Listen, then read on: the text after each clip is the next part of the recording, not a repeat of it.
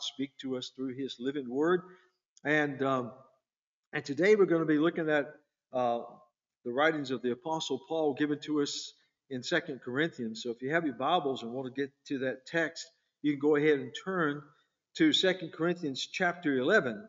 And then if you're following along in your study guide that I made reference to, you should find it somewhere around page 121. But the topic today is holding fast. That means holding tight to the gospel of Jesus. You know, during World War II, is my understanding, the Japanese had a pretty effective propaganda uh, tactic going on in which they were trying uh, to deceive and to demoralize and discourage the American soldiers, particularly on the Pacific Front. And so they had a core of women broadcasters, Japanese women who were fluent in English, who would get on the radio and broadcast all across the Pacific Front, even into the United States. And so their whole goal was to send out these programs with misinformation that would misguide our troops, to deceive our troops, to try to demoralize our American troops, as many of them were in trenches, in the Philippines and in Tokyo, I mean the islands of Japan, out on warships or at airfields, and making great sacrifices. And so night after night, these broadcasts would come telling the troops that they couldn't trust the government. Well, that's kind of believable today. But anyway, that beside the point. They couldn't trust their government leaders because they were being deceived. They couldn't trust the military leaders because they were being given false information. They gave inflated casualty figures so as to try to discourage the troops. And if that wasn't bad enough, they would even do these dramas on radio, kind of like a soap opera or whatever, but about supposedly, soldiers' wives or girlfriends back in the States who were cheating on them and being unfaithful to them. And so these troops are hearing this on a regular basis, and the Japanese were hoping to use that to deceive the American troops and to distract them from their mission. One of the most infamous of those women broadcasters was a woman whose real name was Iva Toquia Dequino. I can't say that again. But she was known. She was known throughout the Pacific as Tokyo Rose, and she was probably the most effective in her broadcast. And so she was kind of like the ace enemy of American intelligence. And so after the end of the war, it appears that she was an American-born Japanese who joined in the propaganda tactics. And so she was trying to re-enter the United States after the war. That's brave or stupid, whatever. But anyway, she's coming back so she can resume a career in entertainment. And of course, the FBI were waiting on her at the port. She was arrested. She was convicted and sentenced to prison. And she was in prison for a while, and then bailed out of prison. Tokyo Rose was eventually pardoned by one of the presidents. Go figure. But anyway, that's politics for you. But anyway, it's interesting how the enemy could take the tactic of misinformation and deceptive messages and to try to dissuade and to detract from the effectiveness of our American troops. Guess what? The number one enemy of the church uses very much the same tactic. He continually, when I speak of him, we know we're talking about Satan, the adversary. He continually raises up forces that will continually infiltrate the church. Number one, he wants to try to deter any lost sinner from coming to the truth. Satan does not want lost, unsaved people who are bound for hell to discover the truth of the gospel. So he does everything that he can to distract them with worldly, fleshly, lustful desires and material things, anything that will keep them from giving focus to the spiritual needs of their heart. But then Satan doesn't stop there, because his tactic also involves attacking the body of Christ. And that's not a new phenomenon, folks. It goes all the way back to the beginning of the church. And we see this in Paul's letter to the church at Corinth, 2 Corinthians in chapter 2. And so as we look at the lesson, the message today, there featured in chapter 11 of 2 Corinthians, we're going to see an appeal by the Apostle Paul for you and me as Christians to hold fast to the one true gospel. You know the gospel, but hold to it. Be careful, protect it, especially against the messages, the false messages that the enemy will try to send to try to distract us. But not only that, we must rely on God's power to share the gospel. Of course, we know that we're given a great commission as God's people, and that is simply to go and make disciples of all the nations, and to baptize them in the name of the Father, the Son, and the Holy Spirit, and to teach them all things, Christ said, that I've commanded you. And he says, lo, I'm with you always, even to the end of the world. So we don't do that in our own strength. You don't win people to Christ. You don't bring people to salvation by your own finesse and abilities and skills and strength. Folks, it depends upon a lot more than what we have to offer. We do it in the power of the Spirit of God. And so we rely upon the Lord to share the gospel and lead the results to Him. And then finally, we must be bold, not just in warding off the false messages that come our way, but we must be bold to confront those false messages where they arrive and arise in our lives. So if you will, let's look first of all at 2 Corinthians chapter 11 and verse 1. And Paul, you got to understand this relationship that Paul has with the church of Corinth. Maybe unlike his relationship with the church at Philippi, which he was so grateful and had such love and appreciated the prayers. And they had Paul's relationship with the church at Corinth, that church that he was helpful in starting, or probably had the initiative in starting there at Corinth, as was recorded in Acts chapter 18. Paul had a relationship with the church at Corinth, kind of like a parent does with the child. You know, on one minute, the little darlings, you just can't love on them enough. They just please you so much, you just want to squeeze them. Then the next minute, you want to pinch the head off, you know, because they just don't listen to you. They just, how many times I've got it, you know, Paul's like that. On one minute, he loves the church, and then the next minute, he's thinking, how can you be so, you know? And so you see that coming out as Paul is writing to combat the presence of these false teachers who have infiltrated the church at Corinth. Now, Corinth was not the only church where false teachings had entered and penetrated. And you'll see that as you read throughout the book of Acts and of course, in the New Testament. But let's just kind of read along and let the Word of God speak to us. Paul's writing here, verse 1 of chapter 11. Paul says, I wish you would put up with a little foolishness. And Paul's being kind of sarcastic here. Put up with a little foolishness from me. Yes, to put up with me. Paul is basically, you know, earlier in chapter 10, verse 18, he's saying, you know, that we shouldn't ever commend ourselves. We shouldn't fall prey to the temptation to be lifting up and boasting about ourselves and commending ourselves. And yet Paul's about to do that. And so he's saying, I just wish you'd just be patient with me. It sounds silly to you all, but he says, just bear with me. And so Paul is preparing them for what he's going to be telling them. Paul, and this gives us a glimpse of how deeply he truly loves this church. Look at verse 2.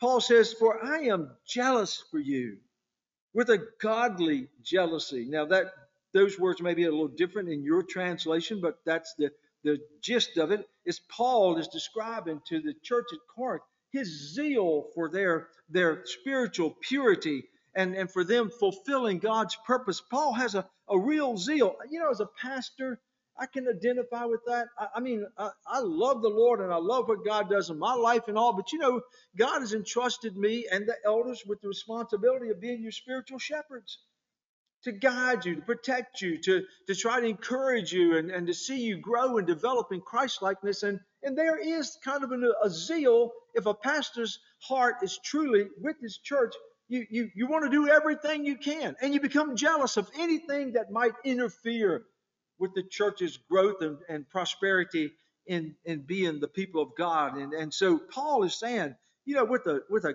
godly jealousy, I'm jealous for you because I have promised you in marriage to one husband to present a pure virgin to Christ. So you sense this language that Paul is using here. It's almost like he's assumed the role of the father of a bride. I've had the privilege to officiate a number of weddings, to participate in a number of weddings, attending weddings.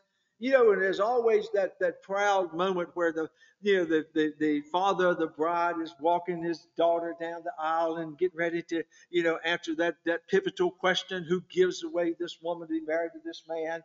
And some reluctantly, some very freely, will say her mother and I, But the idea is, that dad has invested so much into this precious darling daughter of his, and now he's, handing her over into the care of the man who will be her husband for the rest of her life. Paul is saying, that's kind of who I am. Paul says, I helped to start the church. You were birthed under me, under my ministry. You were spiritually birthed under my ministry. And now, my goal is to get you ready, to wash you with the word of God, and to have you be pure when you stand before the Lord one day. And now something has come to interrupt that, to threaten that. And Paul is saying that's not good.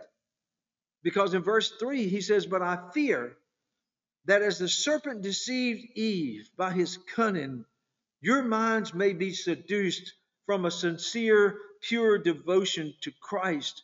The church, or even God's people, not just the church, even as far back in the book of Isaiah, in chapter 54, verse 5, God speaks of Israel, the nation of Israel, as his bride.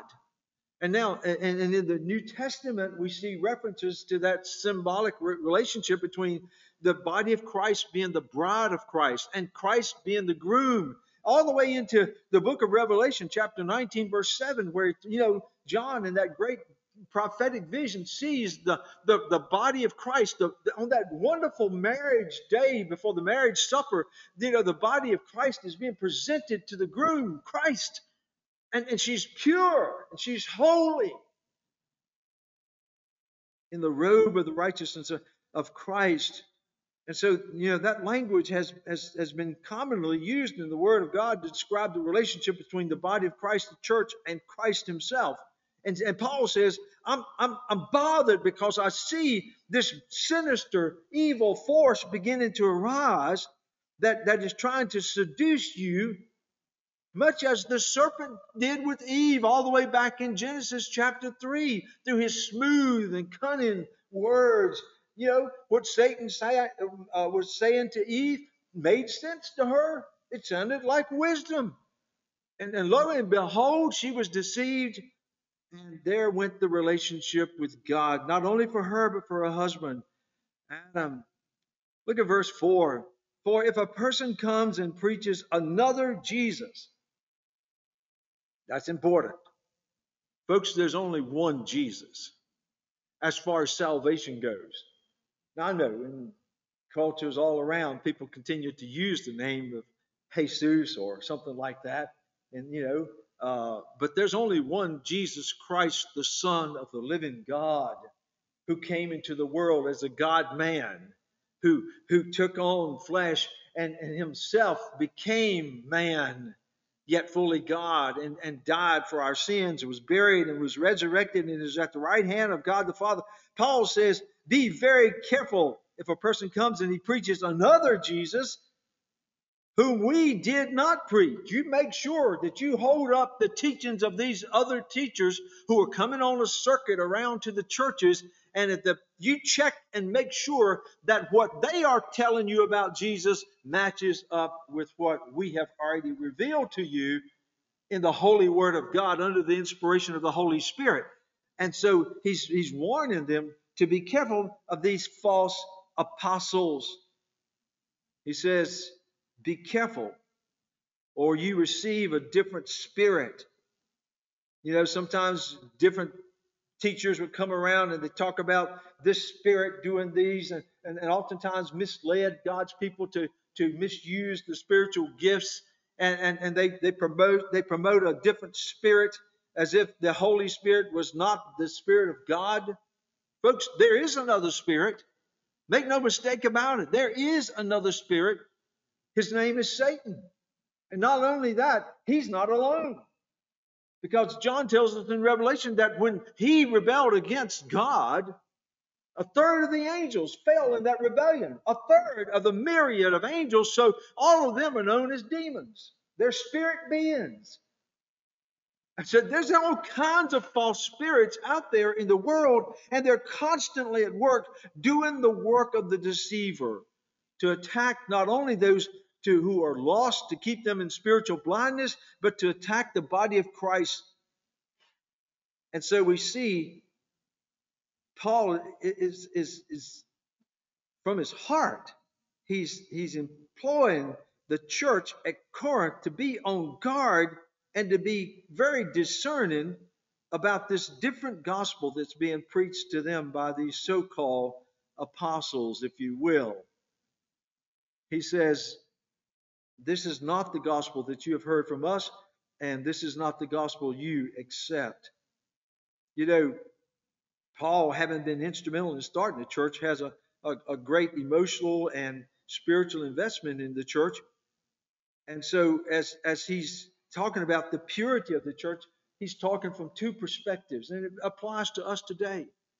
Number one, a purity of our faith in terms of what you truly believe. You know, Paul is saying, be careful, because if you are giving your attention to anything other than God and Jesus Christ, if you are giving your devotion to anything other than the Lord Jesus Christ himself and the gospel of Christ, you're committing a form of idolatry.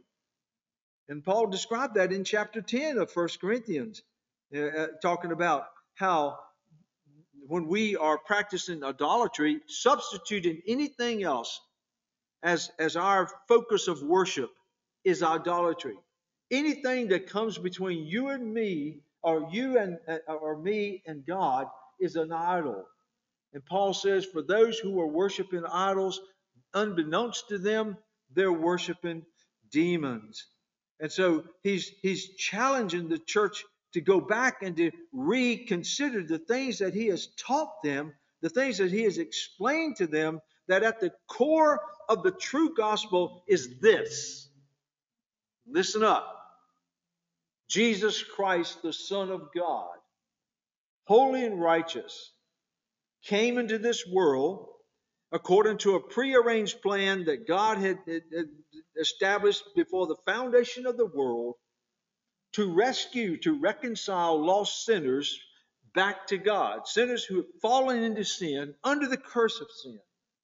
And Jesus Christ came into this world to give his life, to die on the cross, to pay the price for the sins of those who would believe in him, believe that he is the Son of God, and repent of their sins and turn to Christ by faith to commit to follow him, obediently practicing the principles of his word for the rest of their lives.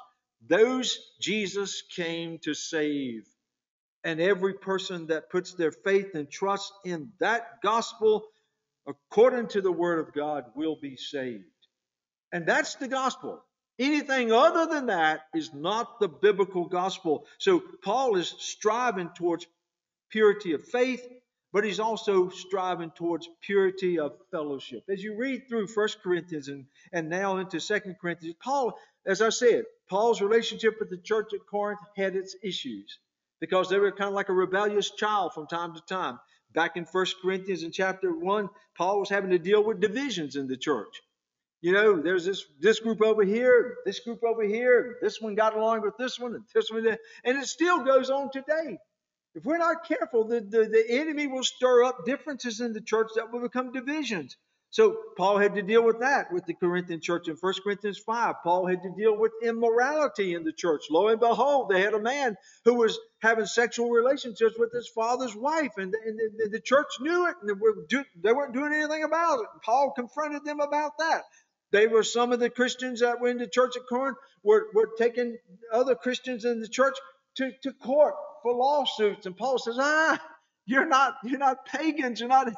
You can work out these things. You don't need to go before a secular judge. So you see the kind of headaches of this church. And finally now, if that wasn't good enough or bad enough, I guess I should say, in 2 Corinthians beginning in chapter 11, Paul is saying, now I hear where these false apostles are coming and they're trying to dissuade you.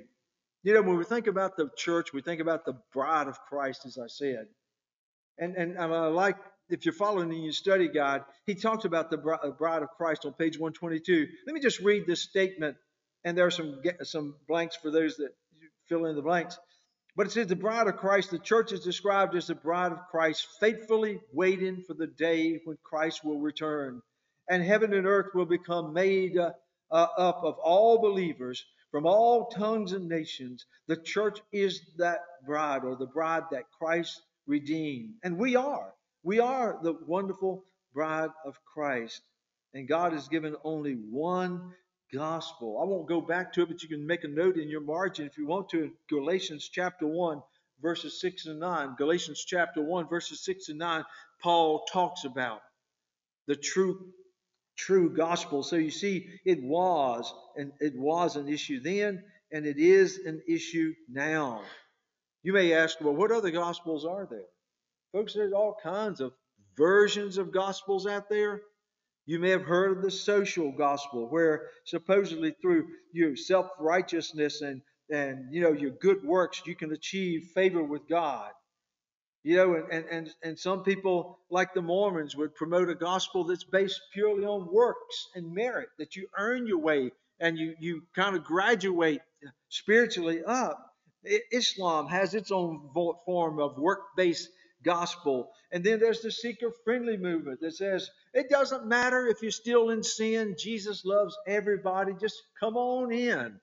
And, we want to make you feel part of the family. And so there are a number of false gospels out there. My goodness, there's a gospel being promoted that basically says, you know what? There are a lot of religions in the world. And God is such a God of love that, they all somehow find their way to God. That sounds like the gospel according to Oprah. But anyway, there are. So you got to be careful. There are a lot of religious people. There are a lot of people promoting religious thought out there. And you think that what they say sounds good, but check it out against the Word of God. So not only do we make a determination to hold fast to the one true gospel, but we also, as we move further in chapter 11, look at verse 1. We see where Paul helps us to understand we need to rely on God's power to share the gospel. Paul's going to now begin to expose these false apostles. You've heard of false teachers, false prophets, false apostles. Those who were going around the circuit of the early church there in the first century, and they're actually saying, hey, just like Peter and James and John and Paul, we're apostles too. Well, anybody can put a title on themselves, It's amazing sometimes I hear some of these supposedly reverends in some of these other denominations, and they got titles longer than your arm. The right reverend bishop, highest established, most revered, preacher. Forget the titles. But they were going around, they were claiming themselves to be apostles, but not only that, they said, we are it. We are the new and improved. You've had Peter, you've had, James, and John, you've had Paul. We are the latest version. And Paul sarcastically there in verse 5 of chapter 11, in verse 5, Paul sarcastically calls them super apostles, as if to jab at them. He says, look at verse 5. Now I consider myself in no way inferior to those, quote, super apostles. And it's simply because they were going around, they were puffed up, they were prideful, they were arrogant, and because they thought they were God's gift to humanity. But Paul says, look, I'm not inferior to those guys. He says in verse 6, he says, even if I am untrained in public speaking, I am certainly not untrained in knowledge. Don't lose track of that. Indeed, we have in every way made that clear to you in everything. Or did I commit a sin by humbling myself so that you might be exalted, because I preached the gospel of God to you free of charge? I robbed other churches by taking pay from them to minister to you. Now, I need to stop there for just a second because Paul's going. He's jumping over to another issue here. First of all, Paul says, "I am just as qualified as these guys." You see, in the Corinth culture, in Corinth there's a big trade city, a cultural center, and the people of Corinth prided themselves in bringing in for the entertainment of the people some of the most elegant speakers, men who were trained in speech and in rhetoric and delivering messages. And so, this is what the people would have expected. And these false apostles fit the bill perfectly. Many of them were trained speakers. They were polished preachers. They came in with knowledge of fine rhetoric and delivery. And so people are just set back, entertained and mesmerized by some of these powerful speakers. And Paul was saying, look, I didn't get that kind of training. I wasn't, I'm not a professional speaker. I wasn't trained in how to hold people's attention and be creative and delivering rhetoric. And no, Paul says, no, I'm trained in the thing that matters, and that is the knowledge of the truth according to the Word of God. And he says, I'm skilled in this. Don't judge me by my elegance of speech, but make sure you listen to the content of what I deliver. And you know what? Paul could hold his own. He demonstrated that in Athens, there in Acts chapter 17 at the Areopagus, which is like that public forum where they brought in all these philosophers and speakers. And Paul was speaking to a group of secular people, philosophers and thinkers and religious experts. And Paul held his own. He was very clearly describing how the gospel pertained to the teachings of the Old Testament, the fulfillment of prophecies, and how indeed there was only one Savior, and that was the Son of God, Jesus Christ, who had died for the sins of humanity. So, Paul had plenty of opportunities to demonstrate that though not elegant like the professional preachers or apostles, he certainly knew his stuff. And, we need to be careful because sometimes we get wowed by people who are very polished and they got that big $1 million smile. Of course, they got about $2 million worth of dental work. But anyway, and the hair is all groomed just right and they're wearing fancy suits and in a big arena and, the spotlight's on them and people, oh, yes, oh, wonderful. And he's speaking with such elegance and what's a motivational, speaker. And every once in a while he might mention the Bible. Every occasionally he might even mention Jesus. Rarely does he ever speak of sin. But people have been mesmerized, almost hypnotized by the elegance of such a speaker. And Paul is saying that's not a true apostle. True apostle is coming from the content of the Word of God. And they're not so focused on the presentation, but the content of the message that they're delivering. And you see, what the Corinthians had two basic expectations. Number one, you had to be really professional. You had to be a professional orator with rhetorical skills. And Paul says, first of all, that's not me, but I am the true apostle. I am the one that you need to listen to. The gospel that I have preached is the only true gospel. Don't let somebody else deceive you. And I say that to Christians today. Test out those who would seek to lead you and make sure what they are teaching and what they are preaching levels solidly with the infallible, inerrant Word of God and doesn't go off on a tangent of its own. Make sure that their emphasis is on Christ and Christ alone, not themselves.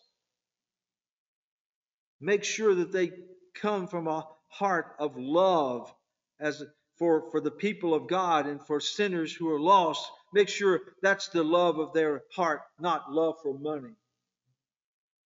Well, speaking of money, the other concern or the other expectation of the church at Corinth is not only that the preachers, apostles, be elegant and trained, but they also expected that these so-called professional apostles or preachers would be men who were worthy of their hirelings. In other words, you put on a good show and we'll pay you. You don't put on a good show, you won't get much. And where do people gravitate then when it comes to going to, well, entertainment today? You know, people find out where all the other people are investing their money, and they'll say, oh, yeah, that's got to be a good band. Oh, that's got to be a good show, you know, because everybody else is paying top dollar. That's got to be a great sports team. Look at the cost of the tickets that people are paying. And Paul is saying, and this is where the sarcasm comes in there. He says, or in verse 7, or did I commit a sin by humbling myself so that you might be exalted? You see where Paul's saying, it's not about me. The goal of my ministry is elevating you, holding you up, growing you, because I preach the gospel of God to you free of charge. And you know, that was Paul's ministry to Corinth. And he goes on to describe it. Paul did not charge them. They didn't have to support him. God worked that out. You know, when Paul says in verse 8, I robbed other churches by taking pay from them to minister to you, he wasn't actually, stick them up. Give me your money. No, Paul was saying, look, do you realize that when I'm here teaching and preaching you and preaching to you and helping you to grow, do you understand that other churches are funding my ministry? They're not benefiting from my preaching. They're not benefiting, not now, from my teaching, but they're supporting me so I can do this for you. It's as if I'm robbing them for your sake. Why? Because Paul didn't want to get lumped into that group of professional apostles who were charging exorbitant fees for people to hear their elegant messages. Paul says, when I was present with you and in need, I did not burden anyone, since the brothers who came from Macedonia supplied my needs. And indeed, in Acts chapter 18, verse 5, we know that Silas and Timothy came from Philippi, which is in Macedonia, with a very generous offering. That's why Paul loved the church at Philippi so much. They loved Paul. They supported him. And Paul says, look, it's the church in Philippi, the brothers and sisters in Macedonia who supplied my needs, not you. He says, I've kept myself and will keep myself from burdening you in any way. We know that Paul, even though he had clearly distinguished in 1 Corinthians 9 that anybody who was committed to preaching the gospel and serving in ministry, they deserved to be reimbursed. Even Jesus, authorized that. So it's not like Paul had anything against preachers or ministers being paid, but he was just simply saying, you can't say that I'm here as a financial burden, because we know that Paul, like others, were bivocational. Paul was bivocational. He was a tent maker. And so when he wasn't preaching and teaching, he was busy with his fingers, knitting together skins to make tents to sell, to help support himself. So he was somewhat self-supported. He said, listen, that's the love that I have for you. Now, what he was doing in doing that, he was exposing the false apostles. They didn't like it. The false apostles began to tell the church at Corinth, you know why Paul doesn't charge y'all? Because he doesn't think y'all good enough. He doesn't even love y'all enough to charge you. Yeah, you can tell how much we love you. Look how much we charge you. I'm being a little sarcastic, but yeah, that Paul, he says he loves you. He don't even love you enough to charge. And Paul ends that section in verse 11. He says, why? Because he said, why? Because I don't love you? Paul said, you think that I'm not expecting you to reimburse me because I don't love you? It's the opposite. It's the opposite. I'm not a financial burden on you because I do love you. And you see, that exposed the false apostles, because Paul revealed his true motive for ministry. It was love. And I'll say to any pastor or any minister serving in any church out there, I don't care what denomination, if their first desire in serving in ministry is what they can get out of it financially, And I know that may be a shock to some of you, but I've sat in enough preacher circles. I've heard one of the first, they don't talk about spiritual things. Now, what kind of package you got, brother? You know, what's your retirement looking like? Yeah, Oh, yeah. How many paid leaves do you get? Yeah. What kind of a raise you get last year? Yeah. It's that. And I'm thinking, oh, go get a job. You want to make a lot of money, have benefits? Go get a job. Get out of the ministry. And Paul was exposing these false apostles, and they were trying to undermine him. But Paul says, just look at their heart. The heart traces all the way back to the wallet. And so, you know, and Paul is basically saying these guys rely upon their skills and their training and their elegance to try to present their gospel. But Paul says, not me. I rely on God. I depend on God. The Lord uses His Spirit, His Word, to enable me to deliver His gospel. Therefore, Paul says, I won't boast in myself. I love 2 Corinthians 12:9, where Paul says, after he besought the Lord 3 times concerning the thorn in his flesh, and the Lord responded to him, instead of healing, he says, you know what, Paul, my grace is sufficient for you.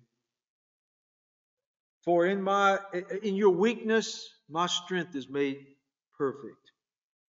And I love Paul's response. He didn't say, but Jesus, Lord, I need a healing. No, immediately Paul says, I will boast in my infirmities, that the power of Christ may rest on me.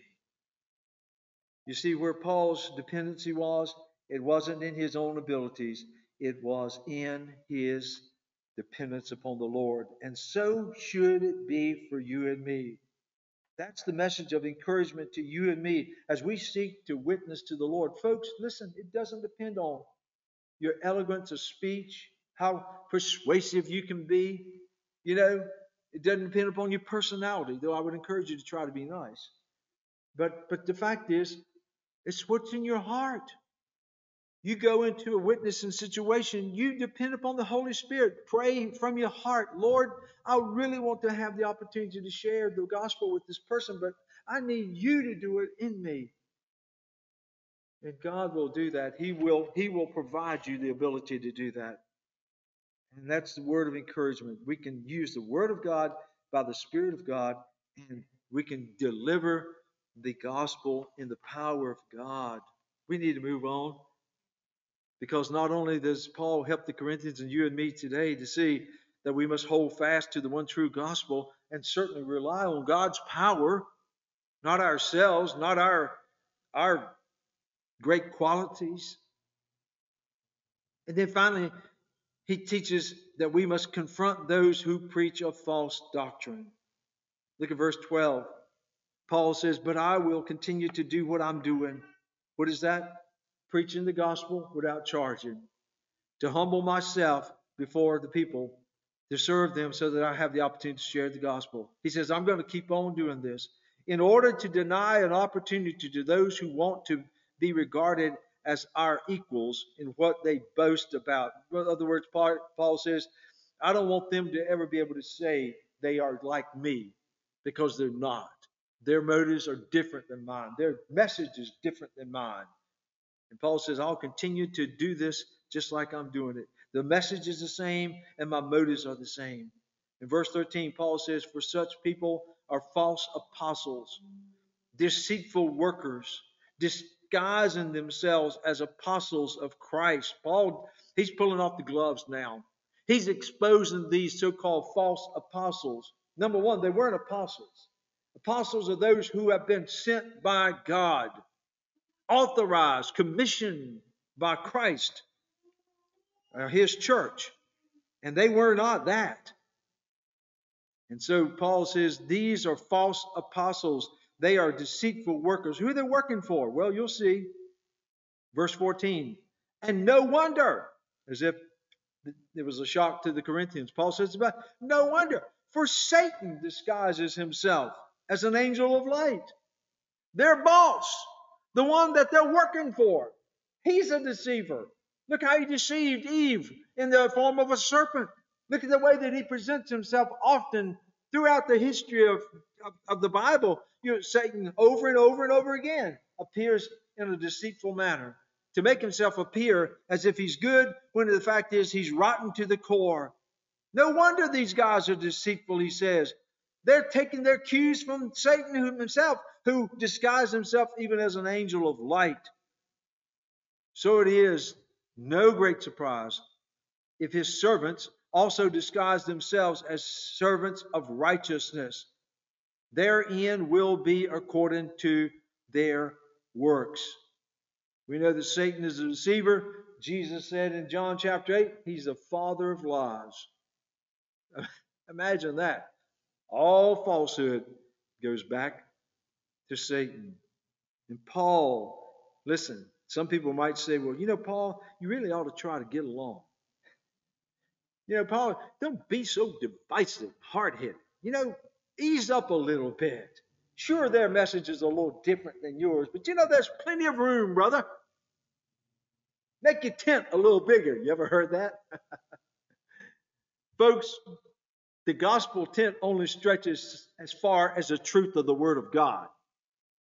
And anything beyond that, it's not the gospel. And Paul was not about to sacrifice the truth for the sake of so-called unity, as are the proponents of universalism out there in the world today. And so Paul is exposing the enemies of the church, these false apostles who are coming under pretense with their elegance of speech, and they're mesmerizing the people, and the people are gullible. Paul confronts them for the fact that they're just soaking this stuff in.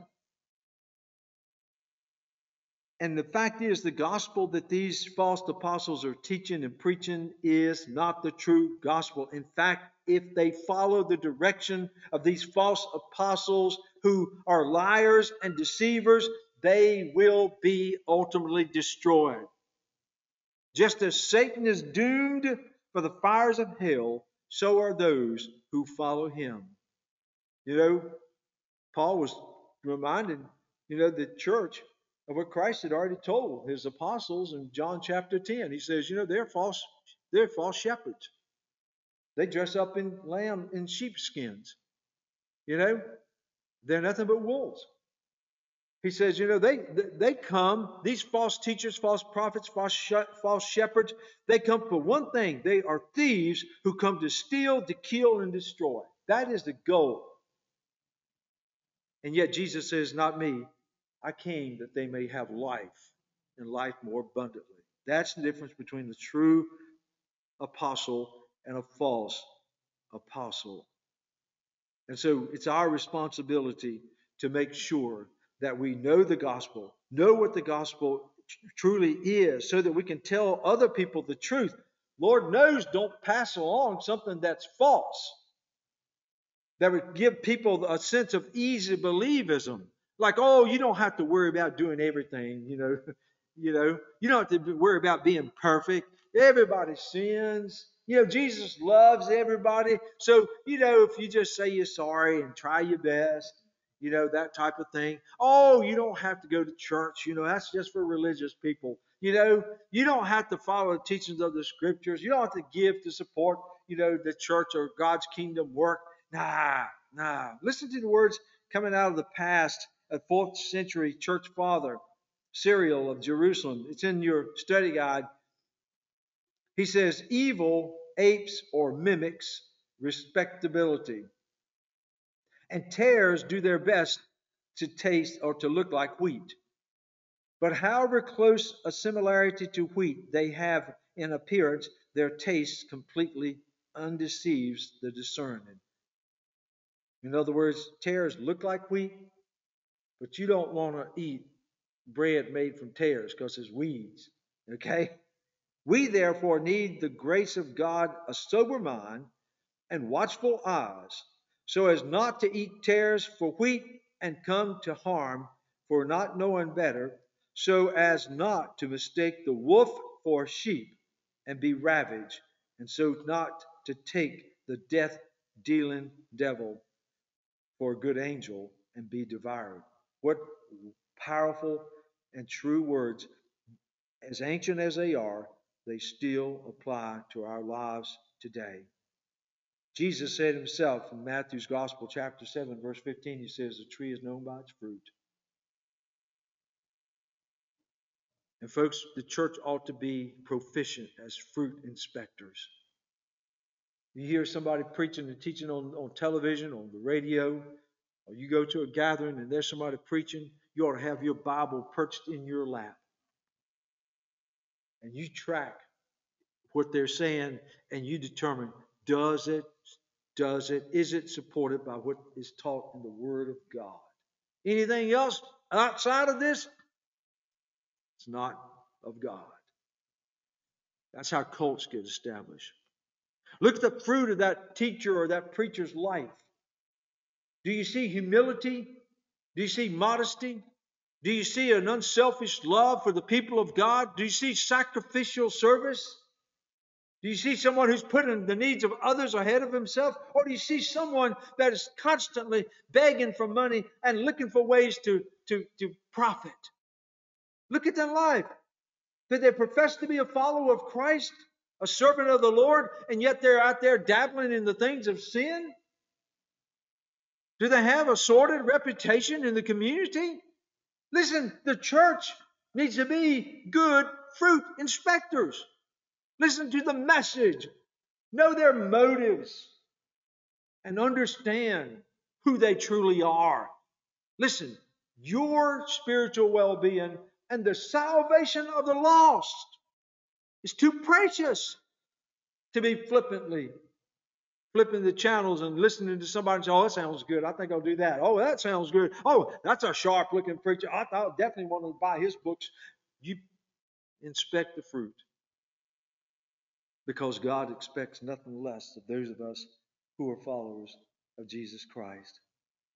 You know, when it comes to the gospel, there is no other Savior.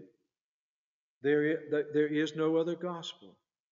I love what the Apostle Peter, back in John's Gospel, chapter 6, when so many people were deserting Christ because he was starting to talk hard about commitment, dying to self and following him.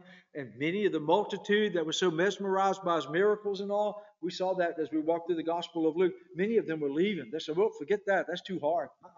Too many demands, too much expectations. They were leaving. Jesus turned to his 12 and said, are you going to leave too? And I love what old Simon Peter, oftentimes the spokesman for the group, said, Lord, where can we go? Where would we go? Only you have the words of life. Same way with us, folks. Apart from the gospel, the biblical gospel of Jesus Christ, crucified, buried, and resurrected and ascended to the Father, and soon coming again in judgment. Listen, apart from that, there is no other gospel. There is no other place or person to turn to. Stick with the truth. Amen? Hold to the truth. Hold fast and rely upon God. And let the Lord